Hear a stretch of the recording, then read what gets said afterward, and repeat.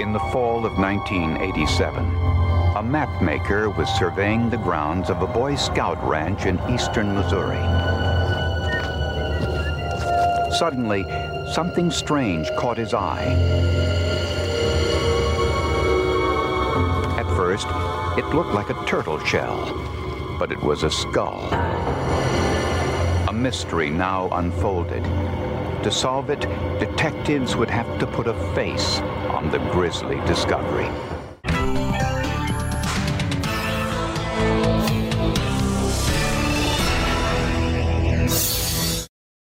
The S-Bar-F Boy Scout Ranch covers 5,400 acres of picturesque countryside in rural Missouri.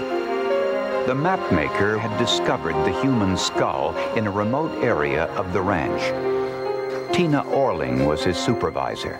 He was a professional mapmaker from Finland, and he saw the skull within the first few days here. He did not say anything to me or to anyone else about it because he was afraid. But 3 months later, just before he returned to Finland, the mapmaker finally told Tina about the skull. Using a detailed map of the ranch and following the mapmaker's directions, Tina and the scout ranger searched for the skull. They found what they were looking for in a sparsely wooded clearing. Along with the skull, searchers found a few strands of hair, a lower jaw, and about 40 bones, including a pelvic bone, a femur, and some ribs. My initial thought was that it may possibly be an Indian grave until we saw the blue jean material. Searchers unearthed the tattered remains of a pair of jeans, pieces of a flowered shirt, remnants of a plastic shopping bag, and a metal button. To begin the task of identifying the victim, the physical evidence was sent to the Forensic Crime Lab in Jefferson City, Missouri. They began their evaluation with the tattered blue jeans. The outside seam was intact. This helped criminalist Tom Grant determine the overall height of the victim. From cuff to waistband, the outside seam measured 37 inches.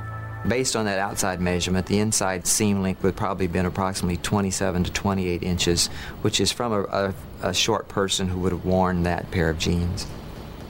Grant estimated the victim's height to be about 5 feet, and scientists discovered evidence of foul play in the dirt itself when they analyzed a white substance which they found mixed in with the soil at the grave.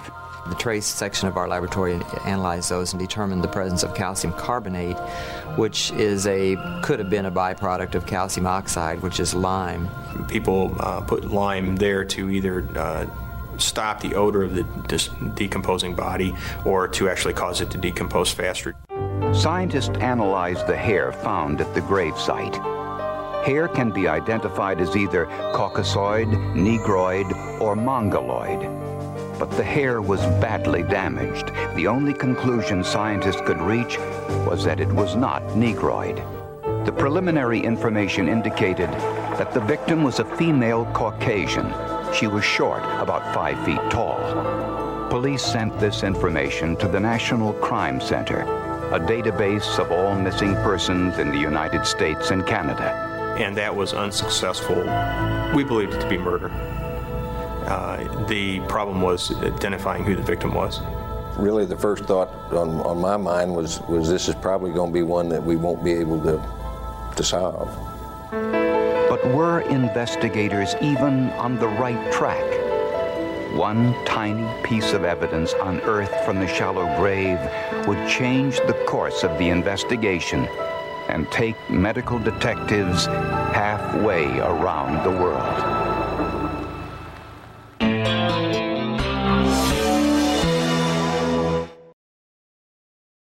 Angie has made it easier than ever to hire high-quality pros to get all your home service jobs done well. Whether it's routine maintenance, an emergency repair, or a dream project, Angie lets you compare quotes from multiple local pros, browse homeowner reviews, and even book a service instantly. Angie's been connecting people with skilled pros for nearly 30 years. So the next time you have a home project, bring it to Angie to get your job done well. Download the free Angie mobile app today or visit Angie.com. That's ANGI.com.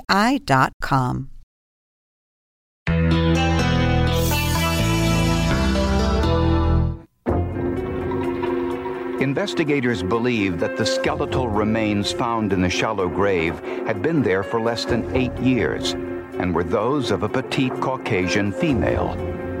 One piece of evidence had puzzled investigators from the start: the small metal button found with the remains. Half of it was somewhat rusted and deteriorated, but the upper half had a logo that was stamped on it.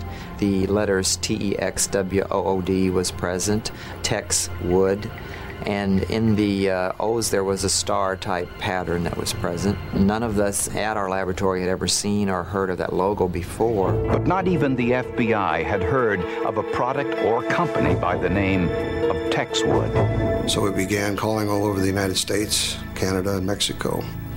Couldn't find it. So I called a friend of mine with U.S. Customs. U.S. Customs Special Agent Timothy Quinn entered the name Texwood in his computer. What he discovered gave investigators the first crucial break they needed to identify the victim. Checks of our computerized importer files were negative. Then had to make a series of phone calls, the last of which was to our national import specialists in New York. And from the Office of the National Import Specialist, we were able to determine that the name Texwood is a make of jeans that was manufactured strictly for consumption in Asia. The brand was not intended to be exported to the United States.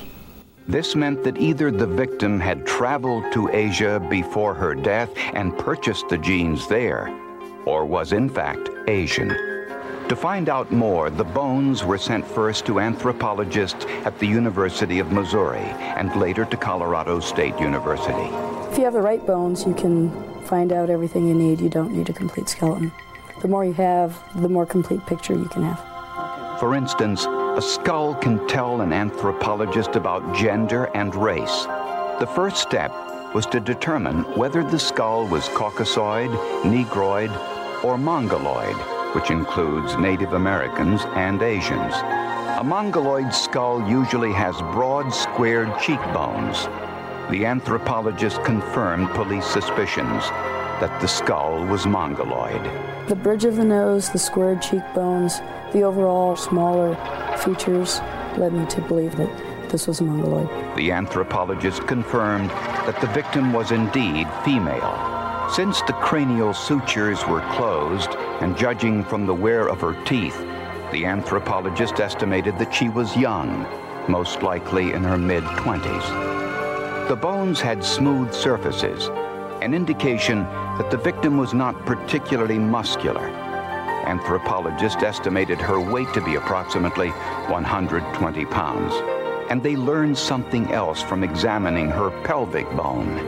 When a woman has delivered at least 2 children, the separating process of the pelvic bones creates a groove like this one. Such a groove was found on the pelvic bone at the gravesite. Investigators now knew that the victim had given birth to at least 2 children. Still, they were at a dead end. It's very frustrating because you cannot start the investigation of who committed the crime until you determine who the victim is. With little else to go on, the next step was to give the unidentified skull a face.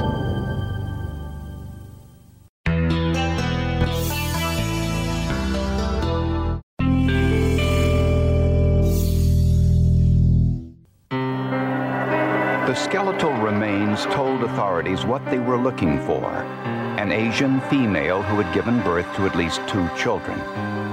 They knew she was petite, standing about 5 feet tall and weighing about 120 pounds. But what did she look like? Police asked the anthropologist to bring the skull to life through the technique of facial reconstruction. First, the reconstructionist makes a latex mold of the actual skull. Once the mold is made, the skull can be returned to police to be used as evidence. Then a plaster cast is made from the latex mold. Using this plaster cast, rubber pegs called landmarks are glued onto the cast. They represent tissue thicknesses at various points on the face. Facial tissue thicknesses differ from men and women and vary with race and age. Next, the landmarks are connected with strips of clay following the contours of the skull. Each individual skull is like a blueprint or a fingerprint. No two are alike. We follow this blueprint then to create our faces, following the shape, the bends of each skull. The spaces between the clay strips are then filled in to flesh out the face. Plastic brown eyes are carefully aligned and set in the sockets, and lids are molded. Final touches include a nose and lips. And because the victim was presumed to be Asian, the bust was given a black wig. The identity of the victim was still unknown, but police now had an important tool in their investigation, a face they hoped would jar someone's memory. They sent photographs of the bust to newspapers and television stations in the nearby cities, hoping for a response. The wait lasted just 3 days. Skeletal remains of a woman were found in St. Francis Wheelie Porn County. Cox was watching television when she saw the bust on a local news program. Then I called my husband, tell my husband what I saw in the TV. Her husband Carmen picked up a newspaper, looked at the bust, and thought he recognized it as well. Called her back. I said, boy, it's awful close. I think we ought to do something. The Coxes said the bust looked like their friend who lived in a nearby town, 33-year-old Bunchy Nyhouse, whom they hadn't seen for the past 5 years. They told police that Bunchy had left her husband Richard and had returned home to her native Thailand. When police questioned Richard Nyhouse, he did not believe that the skull found at the Boy Scout ranch 100 miles away from his home was that of his wife Bunchy. Richard said Bunchy had told him that she missed her family in Thailand and that she wanted to divorce him. He said he personally drove her to the St. Louis airport 5 years earlier to take her flight to Thailand. He said that was the last time he and his children saw her, and they never heard from her again. And neighbors confirmed that Bunchy had, in fact, spoken of returning to Thailand. I knew she told me she had gotten her passport. She had gotten her citizenship and her passport. So it wouldn't have surprised me, if she had done that. She mentioned to me, she's not happy. She like to go Thailand, visit family. And if Bunchy was indeed the woman found in the shallow grave, why hadn't her family in Thailand reported her missing during the last 5 years?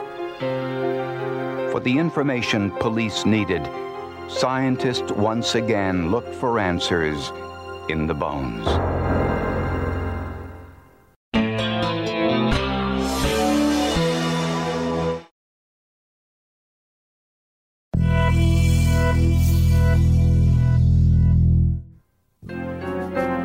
Bunchy Nyhouse left behind her 2 children and returned to Thailand as her husband claimed? Or were her remains those found in the shallow grave at the Boy Scout ranch? The answer lay in the skull and a technique called skull photograph superimposition. Police obtained this photograph of Bunchy from her husband Richard and sent it to the anthropology department at Colorado State University. Police also included a photograph of another Asian woman who was reported missing in Georgia. The photographic work was done by the late Dr. Michael Charney, a world-renowned forensic anthropologist at Colorado State University. Charney positioned the skull in the same pose as the photographs of both women, then superimposed slides of the skull over the photographs. The skull did not match the woman from Georgia, but it did match the photo of Bunchy Nyhouse perfectly. Face is at an angle. She's clowning around making a face. We find that the jawline is within the chin, the top is within the top of the head, the cheek is within, the eyes are in the orbits, The nasal opening corresponds to the nose, and the teeth match up very nicely to the jawline here. In spite of the fact that it's a very difficult angle to approximate and expression to approximate, we felt this was a very good match. Now armed with a positive scientific identification, police turned their attention to Richard Nyhouse. They suspected that he knew more about his wife's disappearance than he was telling them. Her friends indicated that they had a very volatile relationship, that they argued quite a bit. And police also learned of a disturbing coincidence, that Richard Nyhouse was a Boy Scout leader and often camped at the Boy Scout ranch where police discovered Bunchy's grave. And I turned to my partner and we looked at each other and we just couldn't believe it. That's when we knew we had to formulate a game plan, and we'd have probably just one shot at him. It all started fitting together at that point. All the pieces started coming into place. When police confronted Richard Nyhouse with the forensic evidence, he confessed, although he gave conflicting accounts of what actually happened. He said Bunchy fell during a scuffle and hit her head accidentally, but admitted suffocating his wife. Was bleeding real bad. There was blood all over the place, and she was yelling, screaming. So I put my hands over her mouth and her nose, suffocated her. In light of the confession, forensic pathologist Dr. Mary Case examined the skull. She studied the small wound on the back of the skull and concluded that it was not the result of an accident, but rather the result of blunt trauma to the head. This is a very limited area. It's pushed inward, and we tend to see this kind of a depressed skull fracture when you strike the head with something that has very forceful impact over a very small striking surface. A hammer would be a good example of something that could do that. It's a tool. It's meant to strike, and all of the force is directed onto a very small striking surface. Based on the forensic evidence and parts of Nyhouse's confession, prosecutors believe that Richard and Bunchy argued one night in the basement of their home. We're not moving. We've been through this before. We are not moving, all right? Bunchy wanted to move into a new house. Richard refused, saying they couldn't afford it. And I'm taking the boys and leaving. The blow to her head was not fatal, but while she lay bleeding on the floor, Richard suffocated her. He used a service merchandise bag to contain the bleeding, wrapped the body in a sheet of plastic, and placed her in the freezer, where she remained for the next 3 months. Nyhouse fabricated the story about driving Bunchy to the St. Louis airport for a flight to Thailand. When spring arrived and the ground thawed, Richard took Bunchy's body to the Boy Scout ranch, a 2-hour drive from his home. He chose a secluded area deep in the woods for the burial, but made a number of mistakes. The lime he spread over the body most likely aided decomposition, but the grave was only 2 feet deep, not deep enough to keep burrowing animals from bringing her bones to the surface. And Bunchy was buried in Texwood jeans, which told a story, since they were made and sold exclusively in Asia. Nyhouse never anticipated that his wife's remains would be discovered, and if they were, that they would ever be successfully identified. Finding the Texwood button, the pelvic bone that revealed the victim had at least 2 children, the mongoloid skull, the forensic sculpture, and the photographic superimposition all were essential elements in the identification. During the trial, Dr. Case testified that it takes between 3 and 5 minutes to suffocate an individual. After a minute or 2, the person would only be unconscious. It was entirely possible that Nyhouse put his wife into the freezer while she was still alive. Richard Nyhouse was convicted of murder and sentenced to life in prison without the possibility of parole for 50 years. It was great forensic science, and of course, that's how it's supposed to work. You get a button, you get a hair, and I admire that. I think that's wonderful. It took all the different scientific and forensic people to make this thing happen, any one piece of which could have stopped the investigation. One of the unique things about the case was actually having the remains to do the trial, and Bungie Nyhouse actually came alive in her own trial.